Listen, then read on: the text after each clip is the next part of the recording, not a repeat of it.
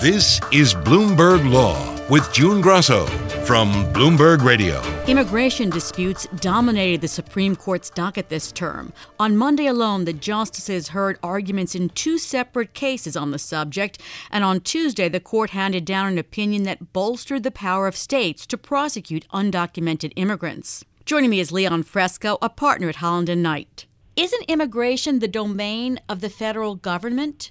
Well, yes, June, and this is actually a significant rollback of the Supreme Court sort of epic decision in Arizona versus United States, where it sort of gave this broad proclamation that the employment of undocumented immigrants and the prosecution by states of unlawful employment of undocumented immigrants would be something that just couldn't be in the province of the state. States couldn't take matters into their own hands.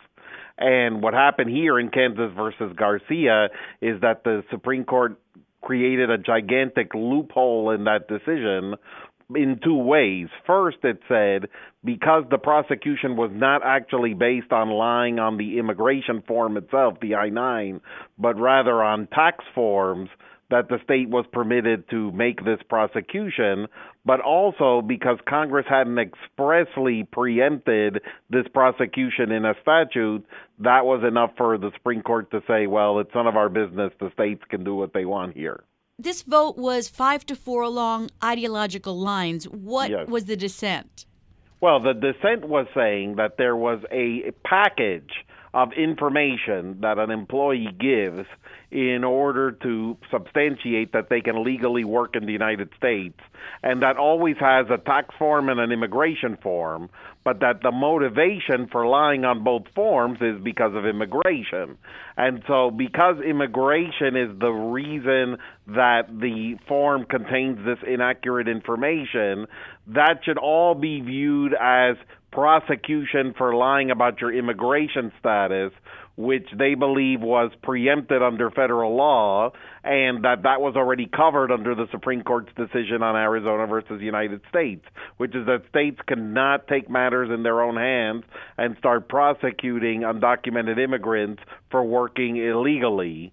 But in the end of the day, the 5 justices in the majority disagreed because they said they were not being prosecuted for lying on their I-9 form.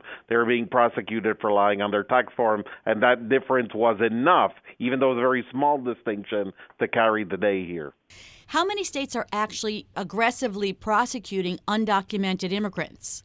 Well, because of the Arizona versus United States case, this was not a very common thing that was occurring, and even in Kansas, this was not very common. But now this will open the door because every state can prosecute identity theft. Every state has identity theft statutes that if you write the wrong identity or you provide a false social security number, you can prosecute that person. And so the only question was, can you do that when someone's applying for a job? Because that's usually done for immigration purposes, why people provide this false information.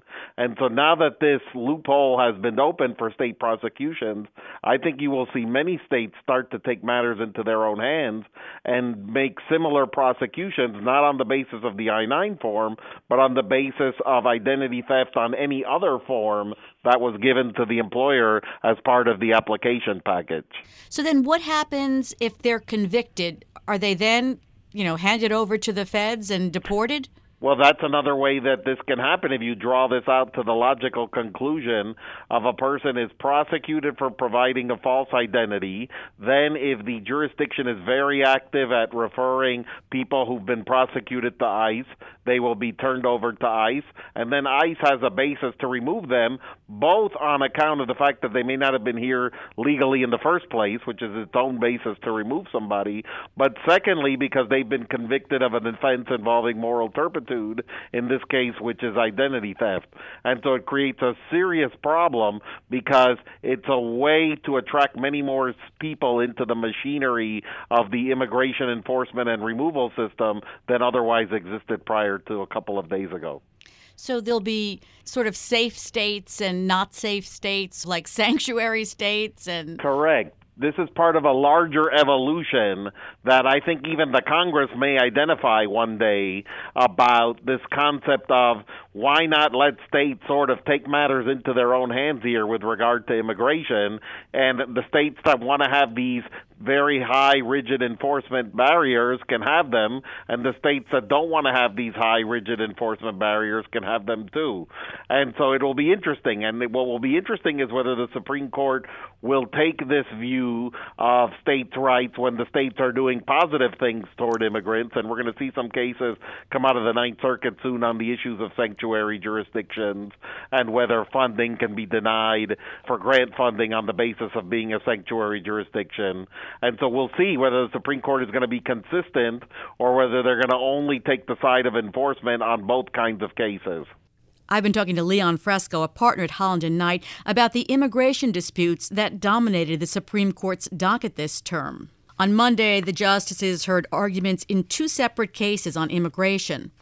One on whether to allow quick deportation of undocumented immigrants apprehended close to the border. Is this a new policy of quick deportation?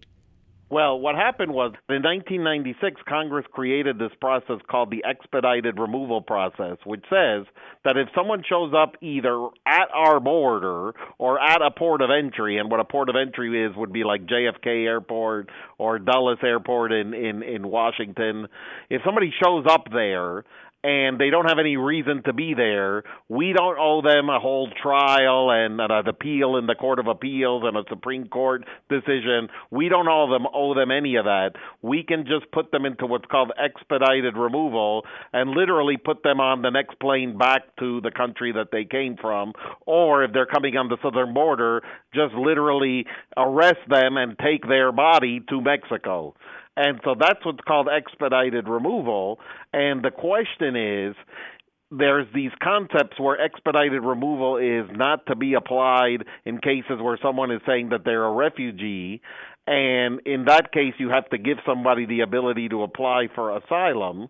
And so the complication there becomes, in that case, can the individual take a habeas corpus decision if the government is not taking their asylum claim seriously? And so that's what the court was debating here.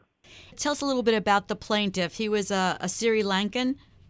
Right. So the plaintiff was a member of the ethnic minority Tamil population in Sri Lanka who had been apprehended just inside the U.S. border, and he was seeking asylum. He was saying, I have a fear that if I am removed to Sri Lanka, I will be persecuted on the basis of my minority status. And what happened was the adjudicator who was there at the border said that this person is unlikely to qualify for asylum. And so what happens when that happens is the expedited removal order can be executed. And so this person said, but wait a second, what if this person is wrong? Shouldn't I be able to appeal this to a court under the habeas corpus provision? And what happened is, all of these cases in the past have failed, but the Ninth Circuit for the first time said, you're probably right. You should be able to appeal this to a federal court judge and say that the adjudicator got the law wrong, if that was in fact true. And so that's what was the purpose of this case is, does a person actually have that right to go to federal court and get that adjudicator's decision reversed, or is that adjudicator's decision the last word? The justices seem divided over the point of habeas. Yes. And so there was a complication there first in what habeas means, because usually habeas means the right to be released from detention. And here the person wasn't seeking a right to be released from detention. They were seeking a right to get review from a deportation order. So that's the first case. Now for 100 years, courts have said you can use habeas to seek review of a deportation order. So it would be a major change if the court says, no, that's not habeas. Habeas is just to be released from detention. So that would be a huge change. But that might be something that this court considers.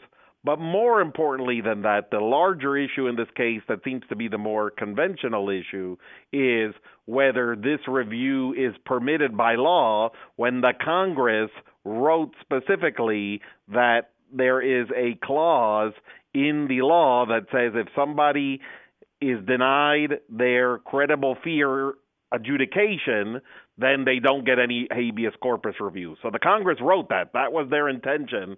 And so what the Supreme Court is grappling with is that constitutional to deny that review? Could Congress actually have done that, or did Congress act unconstitutionally? From the oral arguments, does it appear the justices are divided over this? Right. I mean, we know that there are 4 justices that are absolutely not comfortable with a scheme that has no mechanism for courts to correct even the most egregious of mistakes. So even if they say they lie or they get the wrong human being involved or anything else, there's no ability to correct that. That's what the Department of Justice is saying. And then we know that Justices Alito and Kavanaugh have very strong concerns about that this is not a real habeas petition. Habeas petitions are only to release people from detention. And so the keys are Justices Gorsuch and Justice Roberts on this concept of whether the person will prevail and have habeas rights or not. I'm not optimistic because the only court that ever recognized this right was the Ninth Circuit. Every other court had rejected this claim, and so I'm not optimistic that the court will allow this, but this is yet to be seen. Leon, the second case the court heard arguments in was over whether courts can review administrative findings involving claims of torture when non-citizens are deported. And Justice Samuel Alito said, "All this is very complicated. Explain it to us."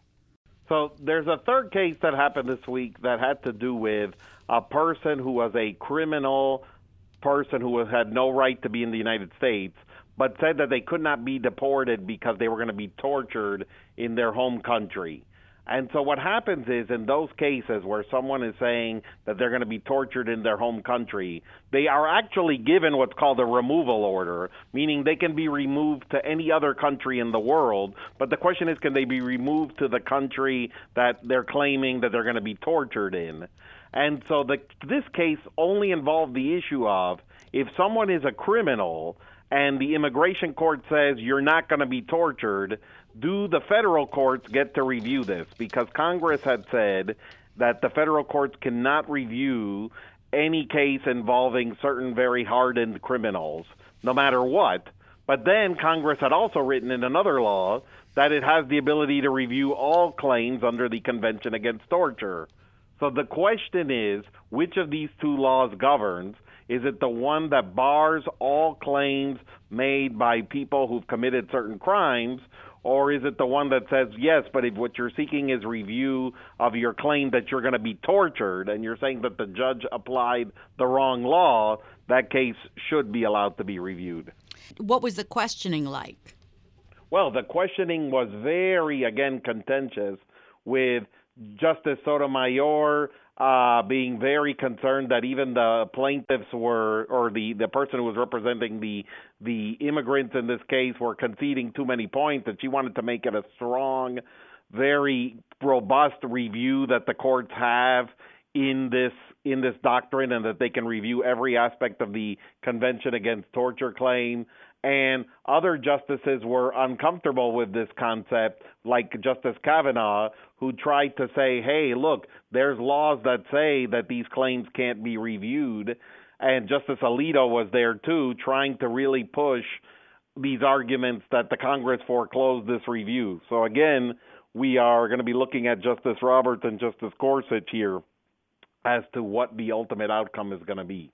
And very unusual, Justice Roberts did not ask any questions in this case.